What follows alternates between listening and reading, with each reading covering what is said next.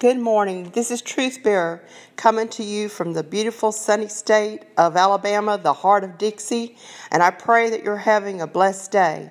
I want to share with you just a little bit about my devotions of what the Holy Spirit spoke to me this morning. I was reading Luke 24, chapter 24, in my devotions as I'm reading through the New Testament and the Old Testament.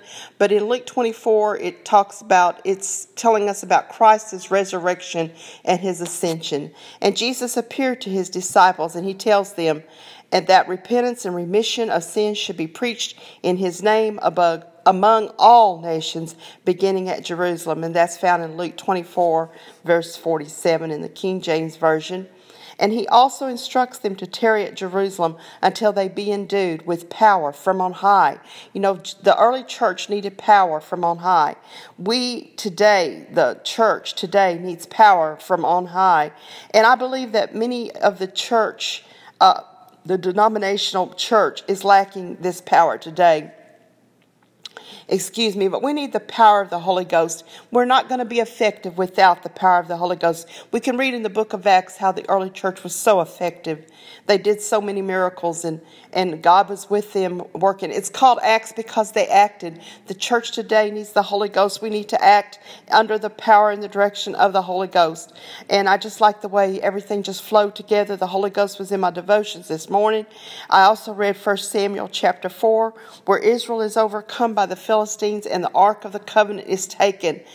Hophni and Phinehas, which are Eli's two sons, which were committing adultery with the women that came to the temple. They were horrible, evil men, and that we see that they are slain.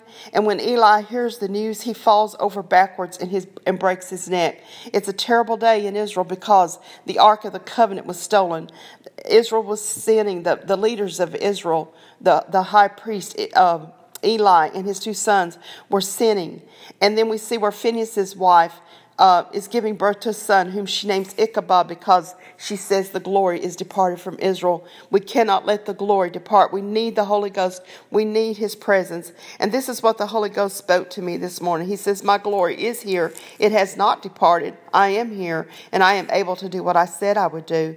You are not powerless. My anointing is upon those who allow me to operate fully in their midst. My church, my chosen, my bride is beautiful because she preaches the good news and the glad tidings of peace. How beautiful are her feet.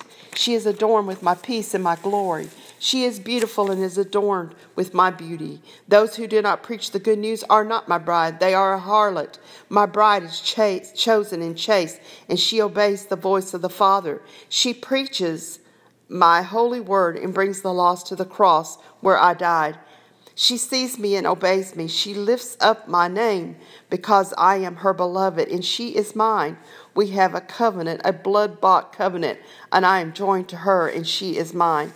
Raise up the blood-stained banner, the standard of truth. Truth will stand when the world is on fire. It will withstand every attack and be victorious. My church, my bride, will prevail in absolute victory, for she is mine and my standard bearer. Thus saith the Lord of hosts.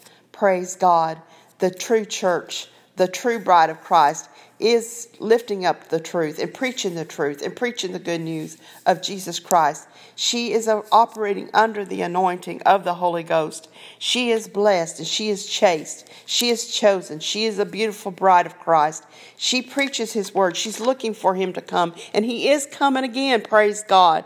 Hallelujah. Hallelujah. The bride of Christ, and we as believers may be mocked. We may be scorned because of our stand with Jesus Christ, our Lord. But do not let that deter you, I say to the bride, do not let that deter you, but rise up. Let your voice be heard.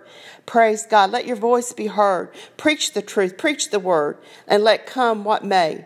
Praise God. We will be victorious. We will keep preaching and honoring the word of God. We will be his truth bearer, the standard bearer. We will stand for truth even when everything else is fake and a lie. There is truth, and it is only found in Jesus Christ our Lord. Praise God for the word. Praise God for his anointing. Praise God for the Holy Ghost. Church, stand up, be his bride, and tell the truth. Proclaim the truth. This is Truth Bearer wishing you a glorious, happy, blessed day. Amen.